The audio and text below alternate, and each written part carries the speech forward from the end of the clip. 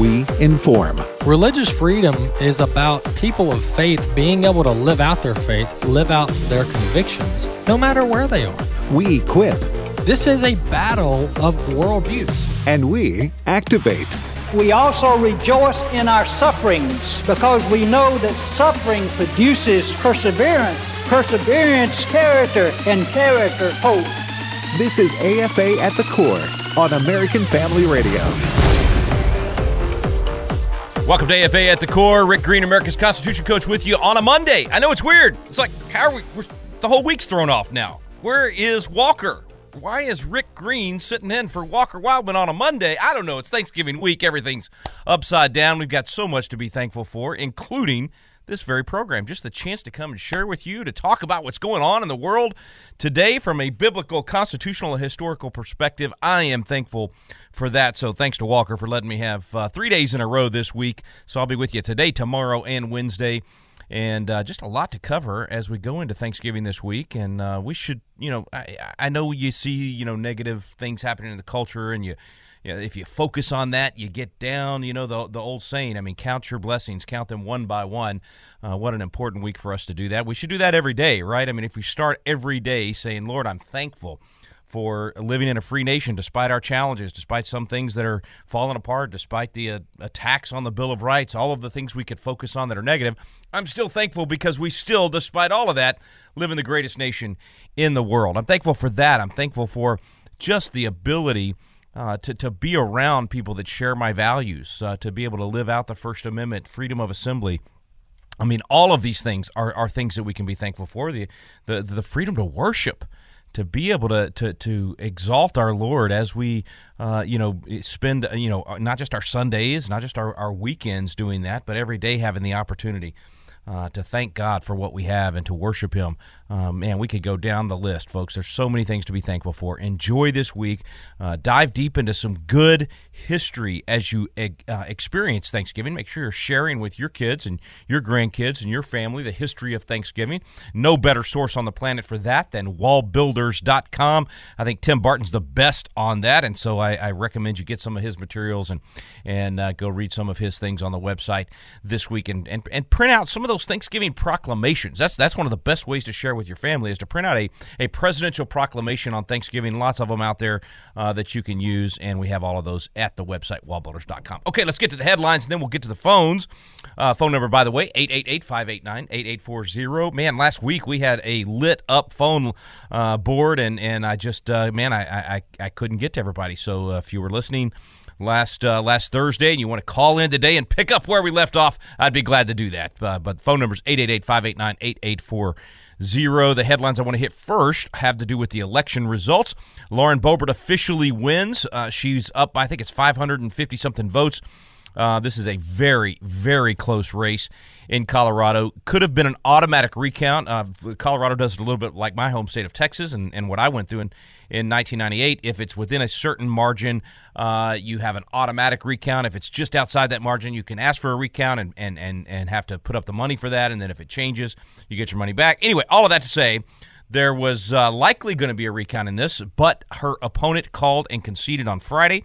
So it's over. She is back in Congress. And I celebrate that and thank God for that, because she is a biblical worldview congresswoman. She is one of our graduates at Patriot Academy through our Constitutional Live program. She talks about it all the time. I love hearing her talk about it. Anyway, we talked on Friday. The race is over. She has won. She's back in Congress. She'll be a great leader and example to all those freshmen that are going to be, headed to the swamp, and they'd be swallowed up by it if they don't have the right people to surround themselves with. And Lauren's one of those good folks. And anyway, we're going to try to get her on before the end of the week so that you can hear from her as well. So Lauren Boebert back in Congress. That race is over. A race that is not over. Two races not over yet.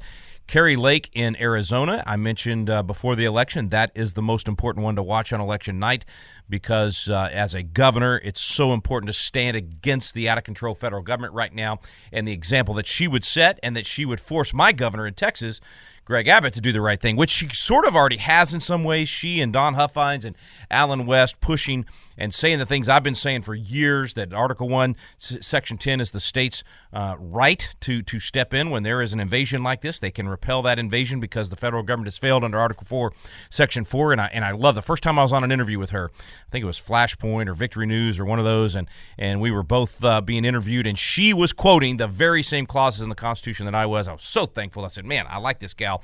And that was early in her race. And, of course, Allen West and Don Huffines both said the same thing. And all of that has sort of pushed, finally, Greg Abbott to invoke those invasion clauses.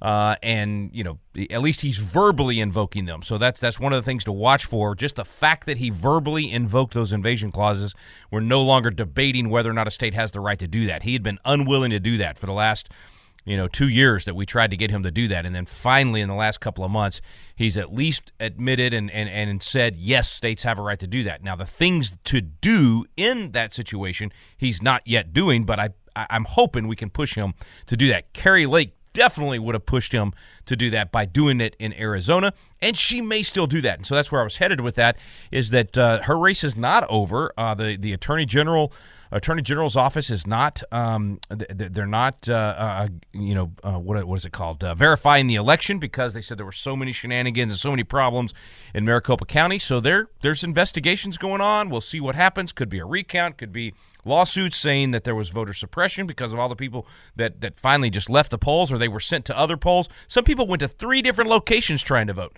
Complete disaster there, all run by, Katie Hobbs, the other candidate for governor, who's currently being declared the winner for governor. She ran a disastrous election, and yet she's claiming victory in the very election that she was running. No conflict there, of course. Nobody should question any of that. Anyway, she's currently being declared the winner, but that one is not over, so keep watching Arizona. And then the other one to watch, what's with the A states anyway? The other one to watch is Alaska. They are still counting votes in Alaska, and they've got this really messed up system. Do not let your state adopt this ranked choice voting. It's a disaster. It was a disaster in the primary earlier this year. This thing was adopted in 2020, barely in Alaska. It's already been a mess in the primary. Now it's a mess in the general.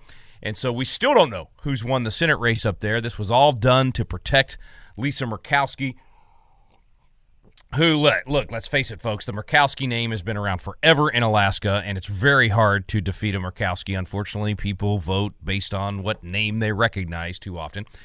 Anyway, she apparently is now barely in the lead. So apparently she was losing this race up until just the last 24 hours or so.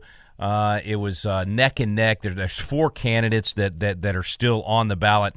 I cannot say the other I met this lady too, Kelly Tshibaka. I don't know if you pronounced the T at the beginning or not, but I met Kelly back in February and March. I was very impressed. Great candidate.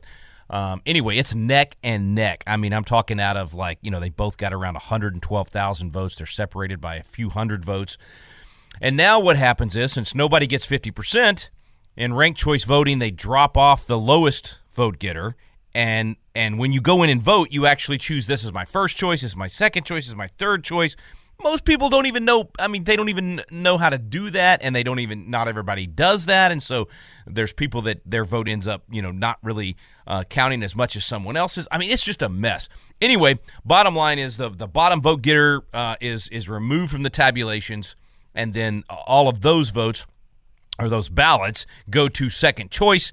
And so then that goes to some to, first, second. Anyway, eventually when they get done and get it down to just the top 2, then it should end up one of them getting over 50, and most likely that's going to be Murkowski with the way this ranked choice thing works. Now, I as I said, I am not a fan of this ranked choice voting, and I'll just give you a good reason why. One study out of Maine, let's see if I can get this right.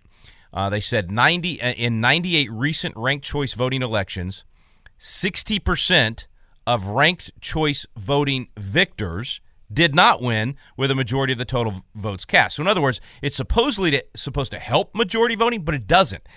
You shouldn't have these situations where in the general election you end up with 4, 5, or 6 candidates on the ballot. Especially you shouldn't have multiple Republicans and multiple Democrats. But anyway, it's a disaster. It's a mess. Alaska needs to get rid of it. But all of that to say, Alaska and Arizona, we're still waiting to find out. Okay, now the biggest news of the weekend, it seems, is that Trump is back on Twitter. I know that shouldn't be the biggest news, but that's what everybody's talking about. Actually, he's not technically back on Twitter. He hasn't posted on Twitter. He has said in the past he will not go back to Twitter. Of course, Truth Social is his outlet of choice, but Trump has been reinstated on Twitter, and this is Elon Musk, of course, and he took a big poll, and it was 15 million votes, and 52% to 48 said yes, Trump should be reinstated on Twitter. Now, I'm ashamed that 48% would say that a former president should not be allowed to have free speech and should not be allowed to be on Twitter. But here's why so many people think, this half of the country roughly thinks that he should not be allowed on Twitter. They have bought the lie that has been spoken over and over and over again by Liz Cheney and Adam Schiff and all of these other absolute fraudsters that are on the January 6th committee. Just listen to what Adam Schiff said. He just said this just yesterday on Sunday morning, on the Sunday morning ABC News show. So here's his exact quote. He says, let's see, he was talking about he thinks that there's evidence to make a criminal investigation referral for Donald Trump, and he says that Donald Trump should not be on Twitter because he said, he said that's a terrible mistake. Here's his quote. As we showed in the January 6 hearings, which were a total sham, the president used that platform to incite the attack on the Capitol. His comments about the vice president, his own vice president, put Mike Pence's life in danger. Folks, this is flat out deception. It's absolute lies, and they've said it over and over. And you know the expression, you tell a lie loud enough, long enough, it becomes truth for a lot of people. And so a lot of people think Donald Trump should not be allowed on Twitter because he supposedly incited an insurrection on Twitter. Well, guess what? When you reinstate a Twitter account, all of those tweets come right back up, and now everybody can see them. So now it's not just the January 6th committee picking and choosing words from Donald Trump's Twitter account and taking it out of context and making it sound like something it's not. Now you can see, I've got the Twitter account open right now on my screen. So let me just read to you what Donald Trump actually said. Not what they say he said, what he actually said. Here we go. Donald Trump on January 6th. Please support our Capitol Police and law enforcement. They are truly on the side of our country. Stay peaceful. Oh, that's some riot-inducing stuff right there. That is a grab your pitchfork and induce violence as you storm the... No. Now, listen to the next one. Donald J. Trump, January 6th, 2021. I am asking for everyone at the U.S. Capitol to remain peaceful. No violence! Exclamation point. Remember, we, in all caps, we are the party of law and order. Respect the law and our great men and women in blue. Thank you. Now, if anybody's feeling like that's a call for a riot or an insurrection, let me just read that again. I'm asking for everyone at the U.S. Capitol to remain peaceful. No violence! Exclamation point. Remember, we are the party of law and order. Respect the law and our great men and women in blue. Thank you. Folks, it's all been a lie, a pack of lies to make half the country think that Donald Trump and you, as a listener to this program, that we are insurrectionists and a threat to democracy, and all. It's all been a lie, completely distorted and taken out of context. And even his comments, by the way, about Mike Pence, asking him to do the right thing, to have courage, to take that course of action that, frankly, I was recommending as well, based on a constitutional and historical review and based on precedent in history, based on what Nixon did, what Jefferson did, what others did in that same position. Nothing in his tweets encouraged violence, or anybody could even misinterpret them to encourage violence, unless they were a nutcase, which, yes, there were some nutcases at the Capitol, and then there were really good people that got caught up in things, and then there were people that who are good people that made some mistakes and have been treated horribly, all based on the lie. Got to take a quick break. We'll get to your calls when I come back. 888-589-8840. You're listening to Rick Green, America's Constitution Coach, on AFA at the Core.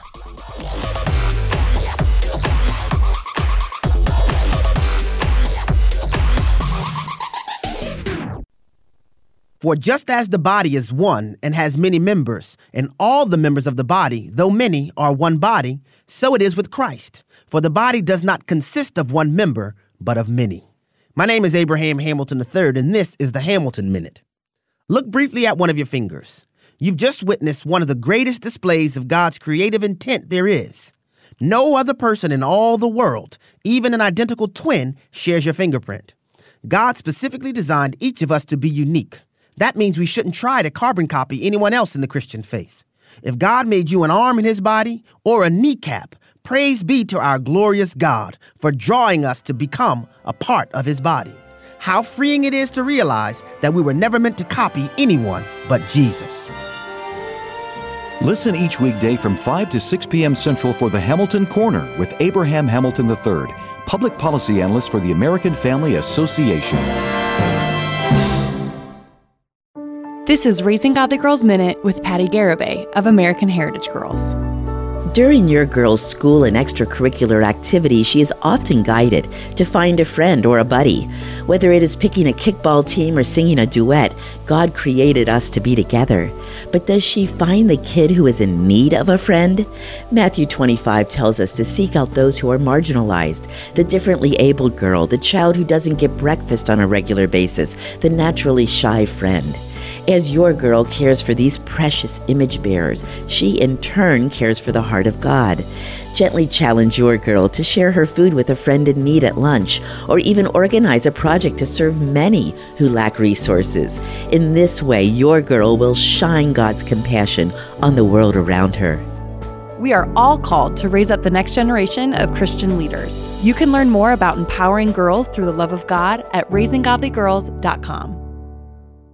So right now may be the perfect time for you to rethink how you pay for health care. And here's why. Not only is it open enrollment for a lot of people, it's also a time you can join Medi-Share and save even more than usual.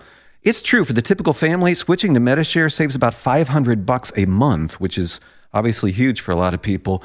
But what's more, they like it. Medi-Share has double the customer satisfaction rate when compared to health insurance. Double. There are 400,000 members now. They've shared over $4 billion in medical bills. So yeah, they can handle your bills too. And here's the thing. If you join Medi-Share Complete right now, before November 30th, they will waive your new member fee. So you're going to save even more.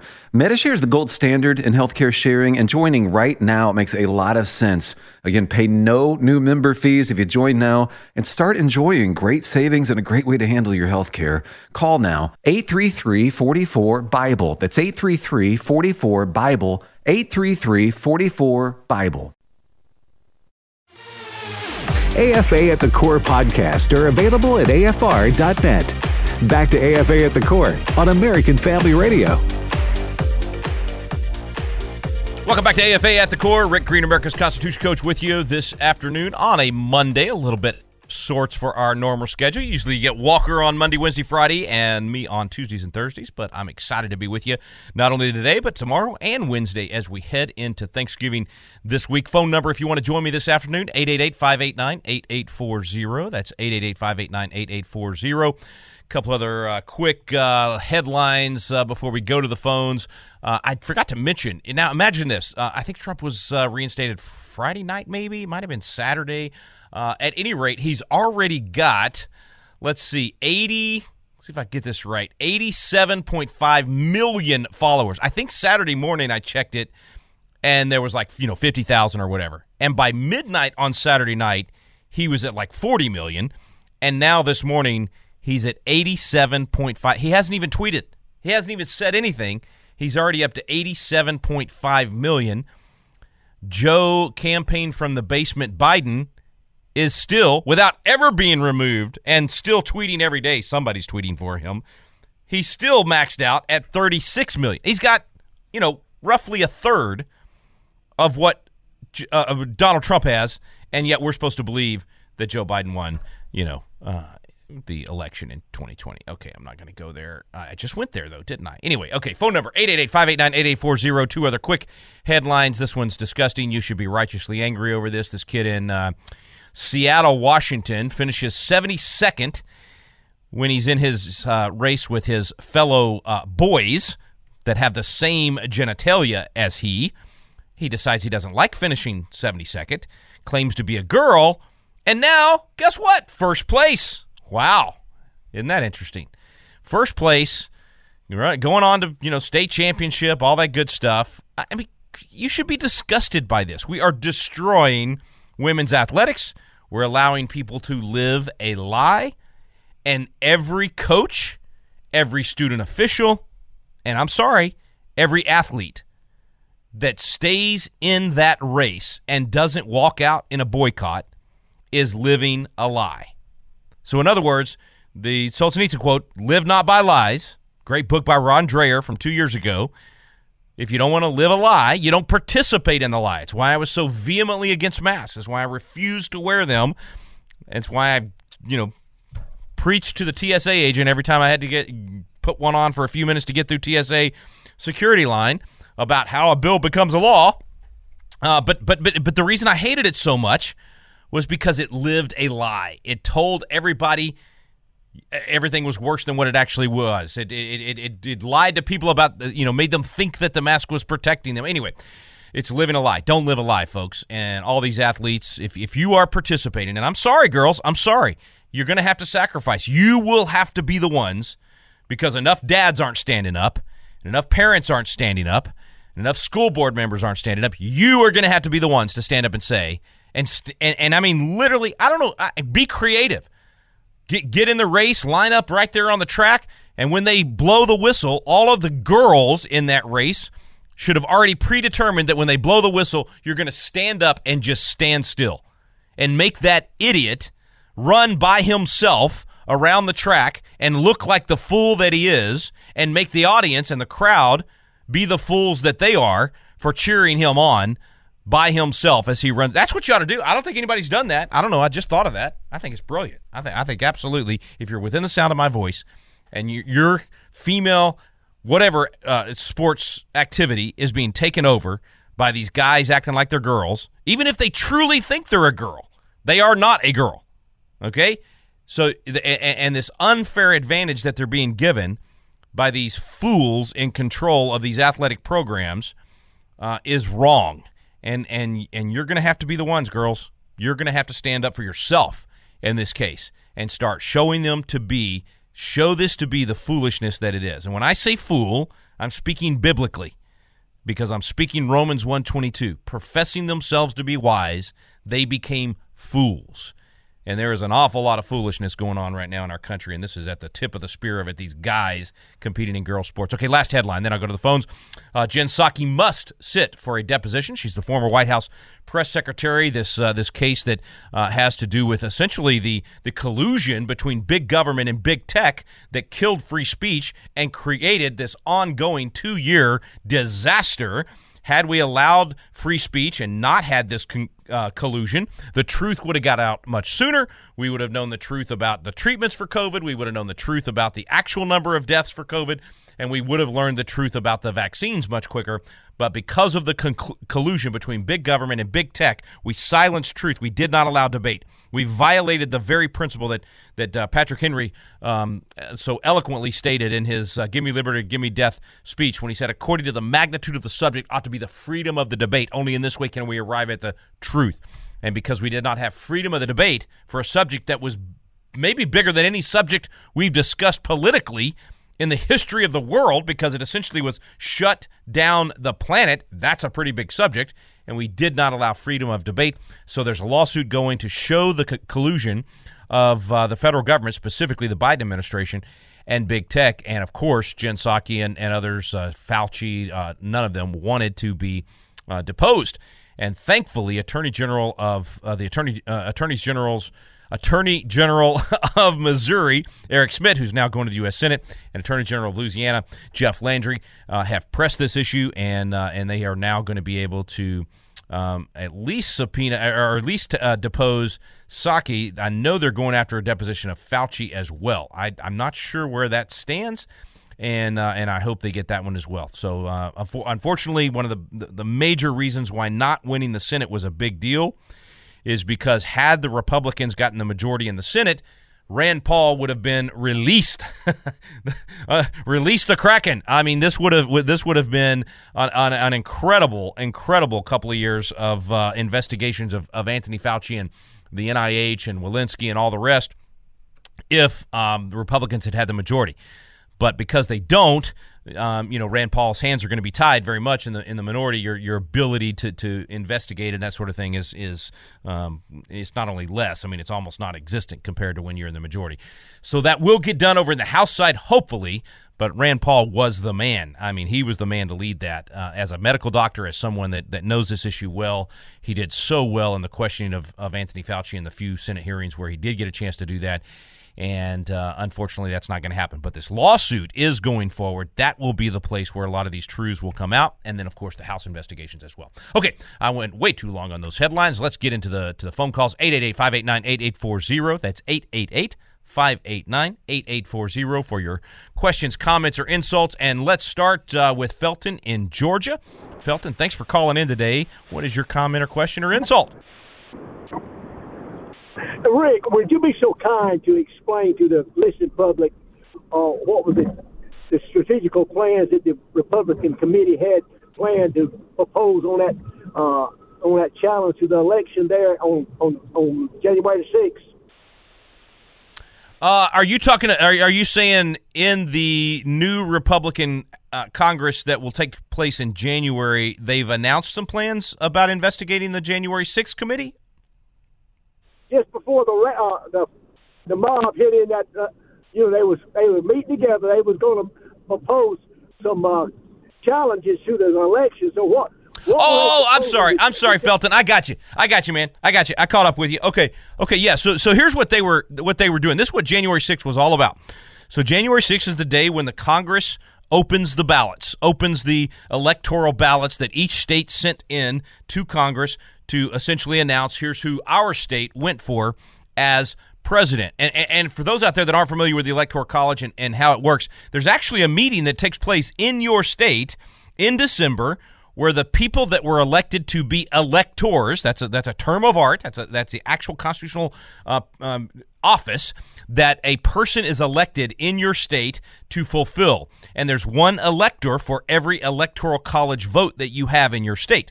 And you have an electoral college vote for every member of Congress and for your 2 U.S. senators. That's how you determine how many. So a small state that only has one member of Congress and 2 senators has 3 electoral votes.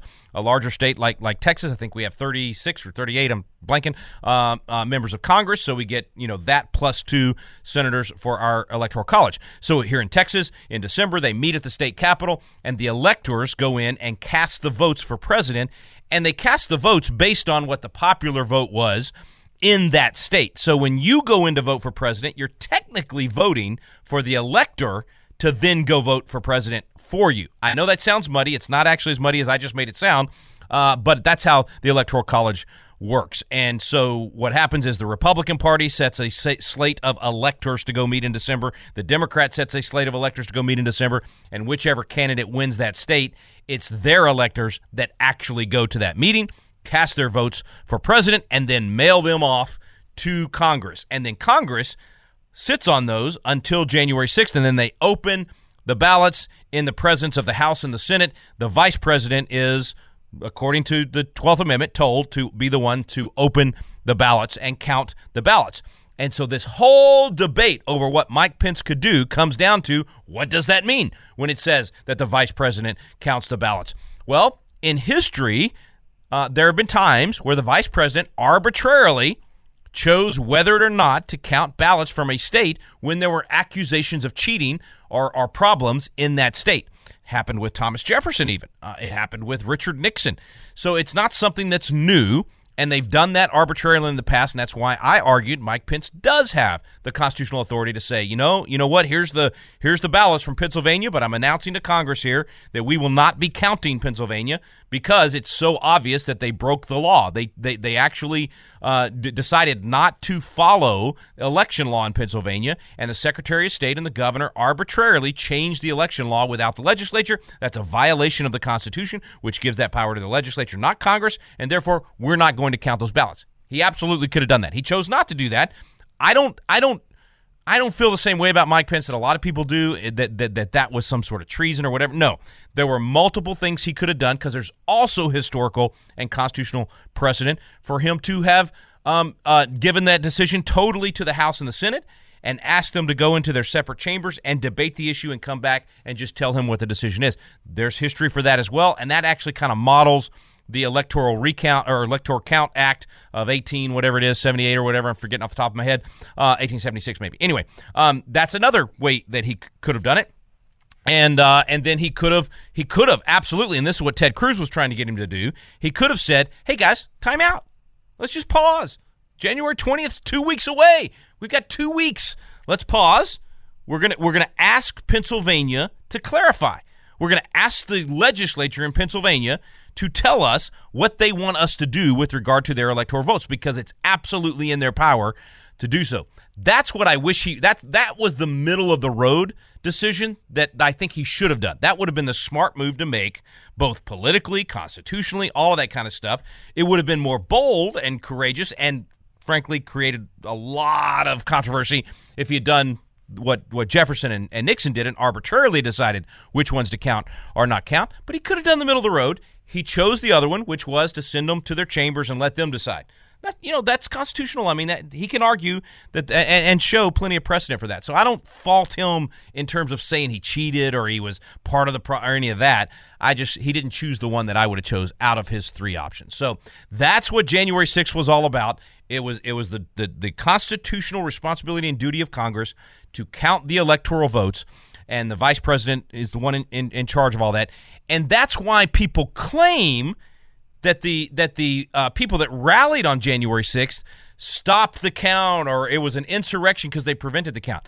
That's not what actually happened, and it's why I was so against the people that did, in fact, go into the Capitol. I thought that was foolish, certainly wrong to break things, certainly wrong to fight cops. Those people absolutely deserve some sort of prosecution, not what they're getting, which is no constitutional rights, no due process. Fourth, Fifth, and Sixth Amendments have been completely annihilated, while at the same time people that did far more damage have been let out on bail the next day or not prosecuted at all, as long as they were BLM or Antifa. So it's a two-tier justice system. That whole thing is completely broken.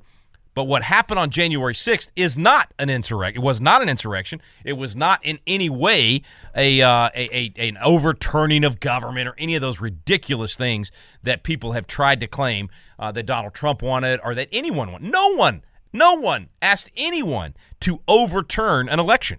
Everyone was asking that we simply count the legal votes and that we make sure that we verify. That's all anybody was asking for, and that's what the rally was all about. And of course, it turned into that debacle. And they paused for 3 or 4 hours, and then they went right in and they actually approved. They, instead of further investigating, which is what they should have done, which is why the people that went into the Capitol really messed up, because you prevented them from having the debate and questioning those things. So it was a complete mess, total disaster. But that, I hope, Felton, answers your question. I didn't mean to use most of this segment to answer that one question. We've got a lot more calls that we're going to get to. I believe Dina in Ohio is next. Dina, if you can make it fast, we've got about 90 seconds before we're going to a break. Go ahead. Hey, thank you for taking my call. I wanted to tell you how much I appreciate the fact that you speak fast so that you can cover so many topics at once. And I want to thank you for bringing, I hate to use the terminology Washington Wash because I think we use that a little bit too wildly, but you and Walker on this show do such a great job, and I really appreciate everything you do here and for Watchmen on the Wall and the Constitution. And I just am curious, how you feel about going forward with the holidays and the next year coming up with everything changing. You spoke about it already, but what are our chances as conservatives? Yeah, no. Good question, Dina. I will answer that question as soon as we come back from break and kind of what to do with the recount the runoff in Georgia, and where are we headed in January, and how do we rebuild faith in all of our institutions, especially our elections. So stay with us, folks. I'm Rick Green, America's Constitution Coach. You are listening to AFA at the Core.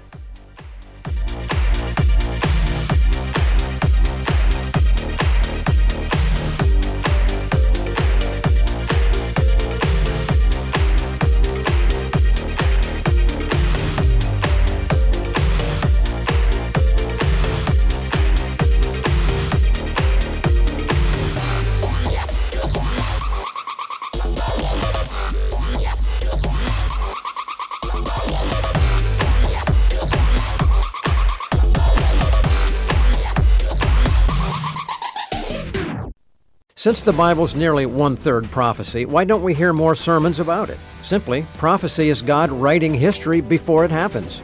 I'm Sam Rohr, host of Stand in the Gap Weekend, heard Sundays from 6 to 7 p.m. Central Time. Join me and Dr. Carl Broggi for this first in a series on biblical prophecy. This week we'll define, describe, and identify why we should study prophecy and how it should cause us to live holy lives. Sunday from 6 to 7 p.m. Central Time. When you hear this is American Family News. You know what follows is the truth. Your news from a Christian perspective. Hundreds of teachers are going to have to walk into that school building, and they are forced to swallow political ideology that in many cases violates their very faith and conscience. If you miss it at the top of the hour, American Family News podcasts are available at afn.net. And sign up for our daily news brief at afn.net. The following is not an actor, but a real-life story from Trinity Debt Management. The credit card debt happened when my daughter was born. I was using one credit card account to roll over into another credit card account, and it was snowballing. If you're in debt and you need help, call Trinity at 1-800-788-1813. When I first called Trinity, the representative understood the need based on the situation. They were great people to work with. From the first phone call that I made, they had me on a track to mitigate the credit card debt. Trinity will consolidate your accounts into one easy-to-manage monthly payment, reduce your interest, and possibly improve your credit score. You'll save thousands. Working with Trinity gave me the ability to save thousands of dollars. My name's Doug, and thanks to Trinity, I'm debt-free for keeps. Call Trinity at 1-800-788-1813. That's 1-800-788-1813. For American Family Radio, this is Gateways to Better Education. I'm Eric Buer. Because Jesus was born, charity around the world blossomed. Christians have been the leaders in building orphanages, hospitals, and promoting charity through volunteer organizations and service clubs. Dr. Alvin Schmidt writes in his book, How Christianity Changed the World. The Greco-Roman culture did not see the hungry, the sick, and the dying as worthy of humane assistance. When modern secularists show compassion today upon seeing or hearing of some human tragedy, they show that they have unknowingly internalized Christianity's concept of compassion. When the baby Jesus grew up, he taught the importance of compassion as an important expression of God's love for others. Today's students need to learn how Christianity is a force for much good in the world. That's what Gateways to Better Education does. For more information, visit gogateways.org. AFA at the Core podcast are available at afr.net. Back to AFA at the Core on American Family Radio.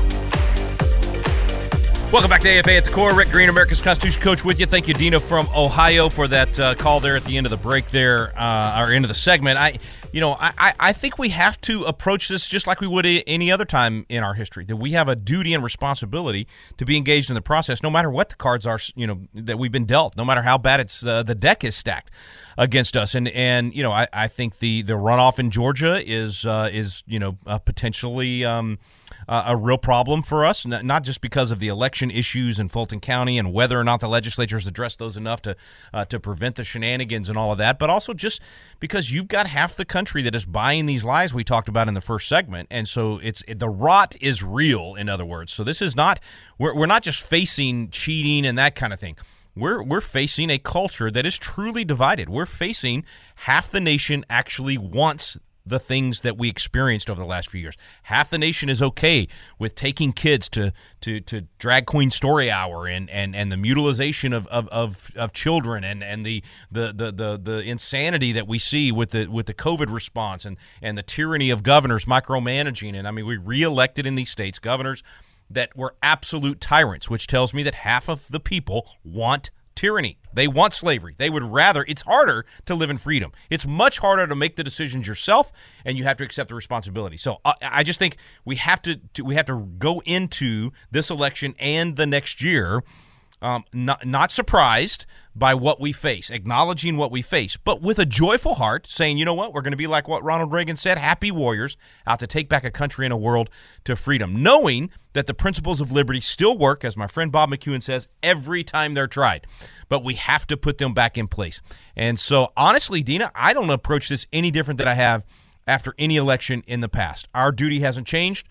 We have to double our effort, I do believe. I think we have to shift our focus. I think we have to get a war mindset that just like if we were in a physical war, we would sacrifice more. We would be willing to make less money, to spend more of our time. Men would be willing to go off to war for 6 months or a year or 2 years and be away from their family. In the same way, in a culture war, in a fight for the heart and soul of America, we got to say, I'm willing to give more of my time, more of my money, more of my effort. So I guess I would approach this a little different, meaning I will do the same things, but I will give even more of my money to those causes. I will give even more of my time to those causes. So great question. I hope that somewhat answers it. I did miss a headline that I shouldn't have and needed to address. You had this mass murder event on Saturday night at a club in Colorado, 5 dead, 25 injured. I don't have to know anything about what happened or anything about the murderer to tell you that fewer people would have died and been injured if you had absolute Second Amendment rights to carry anywhere that you go and defend yourself and the other people. So if there had been people carrying a weapon and trained to carry that weapon in this bar, and it's a gay nightclub in Colorado Springs, but if there had been people trained and prepared to stop the mass murder immediately, fewer people would have died. Now, I don't know. I've heard that that he was ultimately stopped because some patrons tackled him or something. I don't know. We don't know the details yet. But all you're going to hear from this thing is it's a hate crime and it's people against LGBT or whatever. If this guy was a nutcase, he was already on their radar. He had already been arrested for kidnapping a year ago, and they chose not to prosecute the guy. So, I mean, this is another failed systematic problem, both on the prosecutorial side and our criminal justice system, but then also not encouraging people to carry and having laws that prevent them from carrying in places like this. So anyway, that's what I have to say about that one. Once again, another mass murder event. It's not a mass shooting. People call it a mass shooting. A mass shooting is what happens when I go to the range to practice. That's a lot of shooting taking place.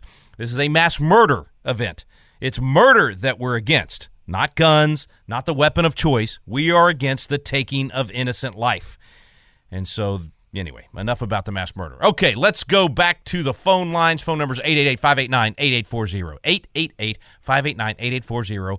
And I just must emphasize that Dina actually thanked me for talking fast. That's a first. I usually get asked to slow down. She thanked me for talking fast. So thank you, Dina. I appreciate that. All right, Kathy in Virginia. Calling. And by the way, Kathy, we are kindred spirits, regardless of what you're going to say today on the call, because Virginia is having the exact same battle at your state board of education, I think they call it that, as we are at our state board of education in Texas. Both states are battling the woke nonsense as they rewrite their history curriculum and history standards. And so praying for y'all in Virginia. It looked like a victory last week, and looks like Youngkin is leading the way on that one. Okay, Kathy, go ahead.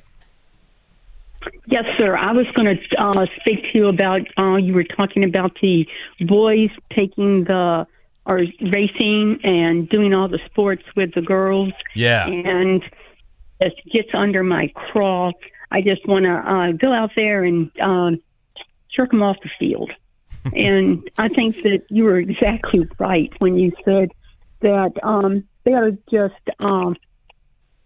walk out there, and I think the girls ought to just walk off the field Yeah. And I think the parents and everybody in the stands ought to just turn their backs also. Yeah. I agree. It would help to say this is wrong. You know, sometimes when the leaders aren't willing to speak truth and call out something that's wrong, then I mean that's what protests are all about. That's the whole idea of we the people being able to gather and stand up with a voice and say this is wrong. So yep, I agree with you, Kathy. Thanks for that call. Now we're going to head over to Tennessee. It's Deborah in Tennessee. Deborah, what you calling about today? What's your comment, question, or insult? Go for it. Hey, Deborah. Hello. Hey, go for it. What you calling in about today? Look, I was calling about just what the last caller was talking about, men who self-identify as women, and they're trying to get on these women's teams. I guess my question is there some kind of law or something that's going on that calls people to actively participate in this stuff? I mean, what kind of risk are these women up against if they don't participate? And if it's the fact that they will forfeit the game, in my mind, they've already forfeited the game. You know, if they participate, because there's no way 9 times out of 10 that they're going to win, number one. And then number two, they're actively participating in the lie. Amen. So I just don't understand. It makes no sense to me. It seems simple, common sense. You just protest through not participating. Amen. And I love that idea that you had about just let the bell sound and they stand there. I love that. That's it. And I think that, I've heard that there's more than one way to skin a cat. There's more than one way that they can protest this situation, and it'll be done. Amen. So good, Deborah. Everything you said, I agree with every word you just said. That is spot on to answer your question. Yeah, unfortunately, we've tried to pass laws. There was a few states. I think Idaho was the first one. I remember interviewing the legislator there that did it to say, no, you have to participate in the sport of your biological sex. So whatever's on your birth certificate, whatever you were born as, that's the sport you have to participate in.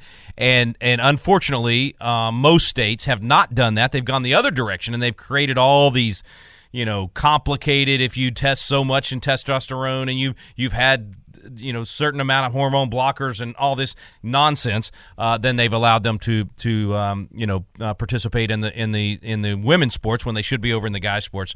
So unfortunately, the law is not protecting these girls, and worse than that, the schools are punishing the girls.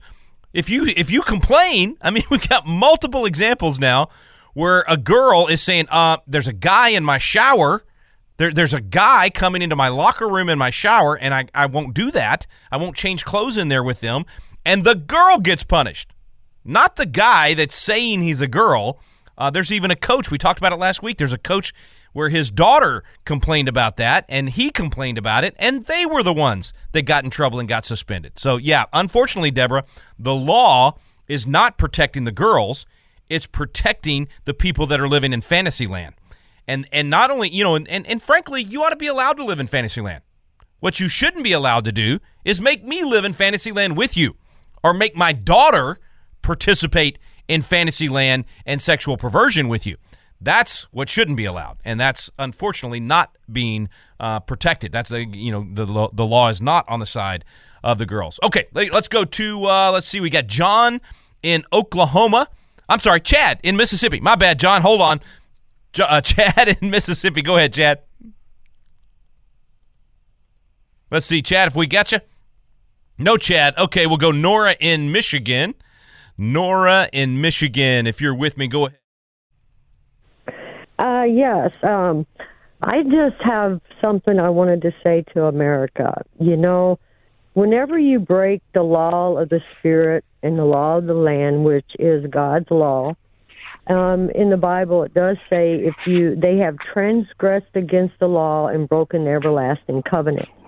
Now, America is reaping what they sow. We might have not have seen everything that they were sowing for centuries, but now that God is exposing them, we're starting to see everything come up, and now we're starting to realize what we've been ignoring. Yeah. And sometimes if the church don't get on board and understand that this kingdom that we live in, this world, it's not God's kingdom. God wants to bring his kingdom here. He wants this government to fall so he can build his government here. Well, and I think, Nora, the idea that we're reaping what we sowed, I agree with that part 100%. And I think the consequences of a nation having policies that violate the laws of nature and nature's God, as our founders called it in the Declaration, is going to have to live with the consequences of that. And that's why I've often said, it's going to be ugly. We're going to have to deal with a lot of pain in order to right the ship, because there's earthly consequences for bad decisions. And we've shaken our fist at God and said, we're going to redefine male and female. We're going to redefine sexual integrity. We've done all of these things. And now you've got a lot of people that have bought the lies and had to live with that pain. And honestly, I draw a direct line from redefining marriage to most of these things that we're dealing with. When you change that and you say anything goes and everything's okay and just follow your feelings, now we've got kids that think they're cats and are claiming to be cats, and the schools are accommodating them and putting kitty litter in the bathrooms for these kids to go to the bathroom in. I mean, I think it started with saying we no longer believe in the basic institutions of the laws of nature and nature's God, and you end up where we are now, where we have lost our ever-loving minds. And that is exactly, I think, what you're saying there, Nora, is that we're living with the consequences. We're having to deal with the pain of those bad decisions. The good news is we can restore good stuff. I say it this way. It's simple. Garbage in, garbage out. Good stuff in, good stuff out. We've put so much garbage into our culture that now we're getting the garbage out, and we're having to deal with that. We're living with that garbage in our neighborhoods and our communities and every single one of the 50 states. It's not like this is just California or Massachusetts or what we would consider to be a left-wing state. This is everywhere, all over the nation. And now I think we have to pray for mercy, not judgment, and pray for God to wake us up and have a Josiah-type moment where Josiah reads the scrolls and says, wait a minute, here's the truth. And in the same way, we read our history and we read the Bible and we go, wow, here's the truth. This is who we're supposed to be as a people. Now let's tear down the idols, tear down the strongholds, and restore those things. And yes, it's going to be ugly and painful and we'll have those consequences, but eventually it's almost like you clean that stuff out and you once again have a nation and a culture and a neighborhood where you want your kids to grow up. We can get there again, but it's going to take a whole lot of work. All right, we've only got a couple of minutes left. Let's go to Mark in Tennessee, see if we can get another call in here. Mark, go ahead, man. Yeah, I would like to say the solution to all these problems is we forgot about Jesus. Amen. And that's the solution to all of our problems. You cannot have a man with two X chromosomes. If someone has an XY chromosome, it's a man. X has a woman. It's that simple.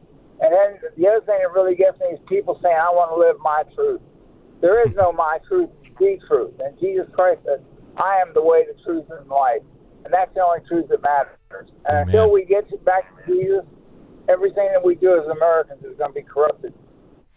Yeah, Mark, you're spot on, man. I mean, and that's frankly that was the American story from the beginning, was that we would base a nation on biblical values, Judeo-Christian values, and we would pump those into the culture and into the society. The church would be the epicenter of the community, not government.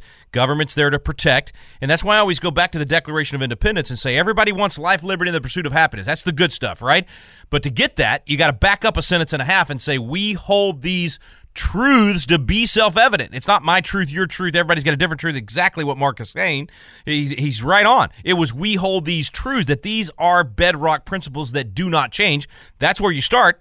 Then you get life, liberty, and the pursuit of happiness. And then on the other side of that, the Declaration says that to secure these rights, governments are instituted among men deriving their just powers from the consent of the governed. So why do we have government? It's not to be the epicenter of the community. The church is to be the epicenter of the community. The reason we have government is to protect those rights. And the only way we keep a government like that is if we, the people, give or refuse our consent. So it starts with we hold these truths, then we go live out life, liberty, and the pursuit of happiness, and then we keep that life, liberty, and pursuit of happiness, and we pass it to our kids and grandkids by participating, by giving or refusing consent of the governed. So you got to have those bookends, truth and action. Truth and action. That's what will keep life, liberty, and the pursuit of happiness going for our children and our grandchildren. So I'm challenging you to do that. I'm going to do that. And honestly, to increase the amount of doing those things. Increase your devotion, folks. Let's save this country. Let's restore this constitutional republic. I'm Rick Green, America's Constitution Coach. I'm thankful for you listening to AFA at the Core. The views and opinions expressed in this broadcast may not necessarily reflect those of the American Family Association or American Family Radio.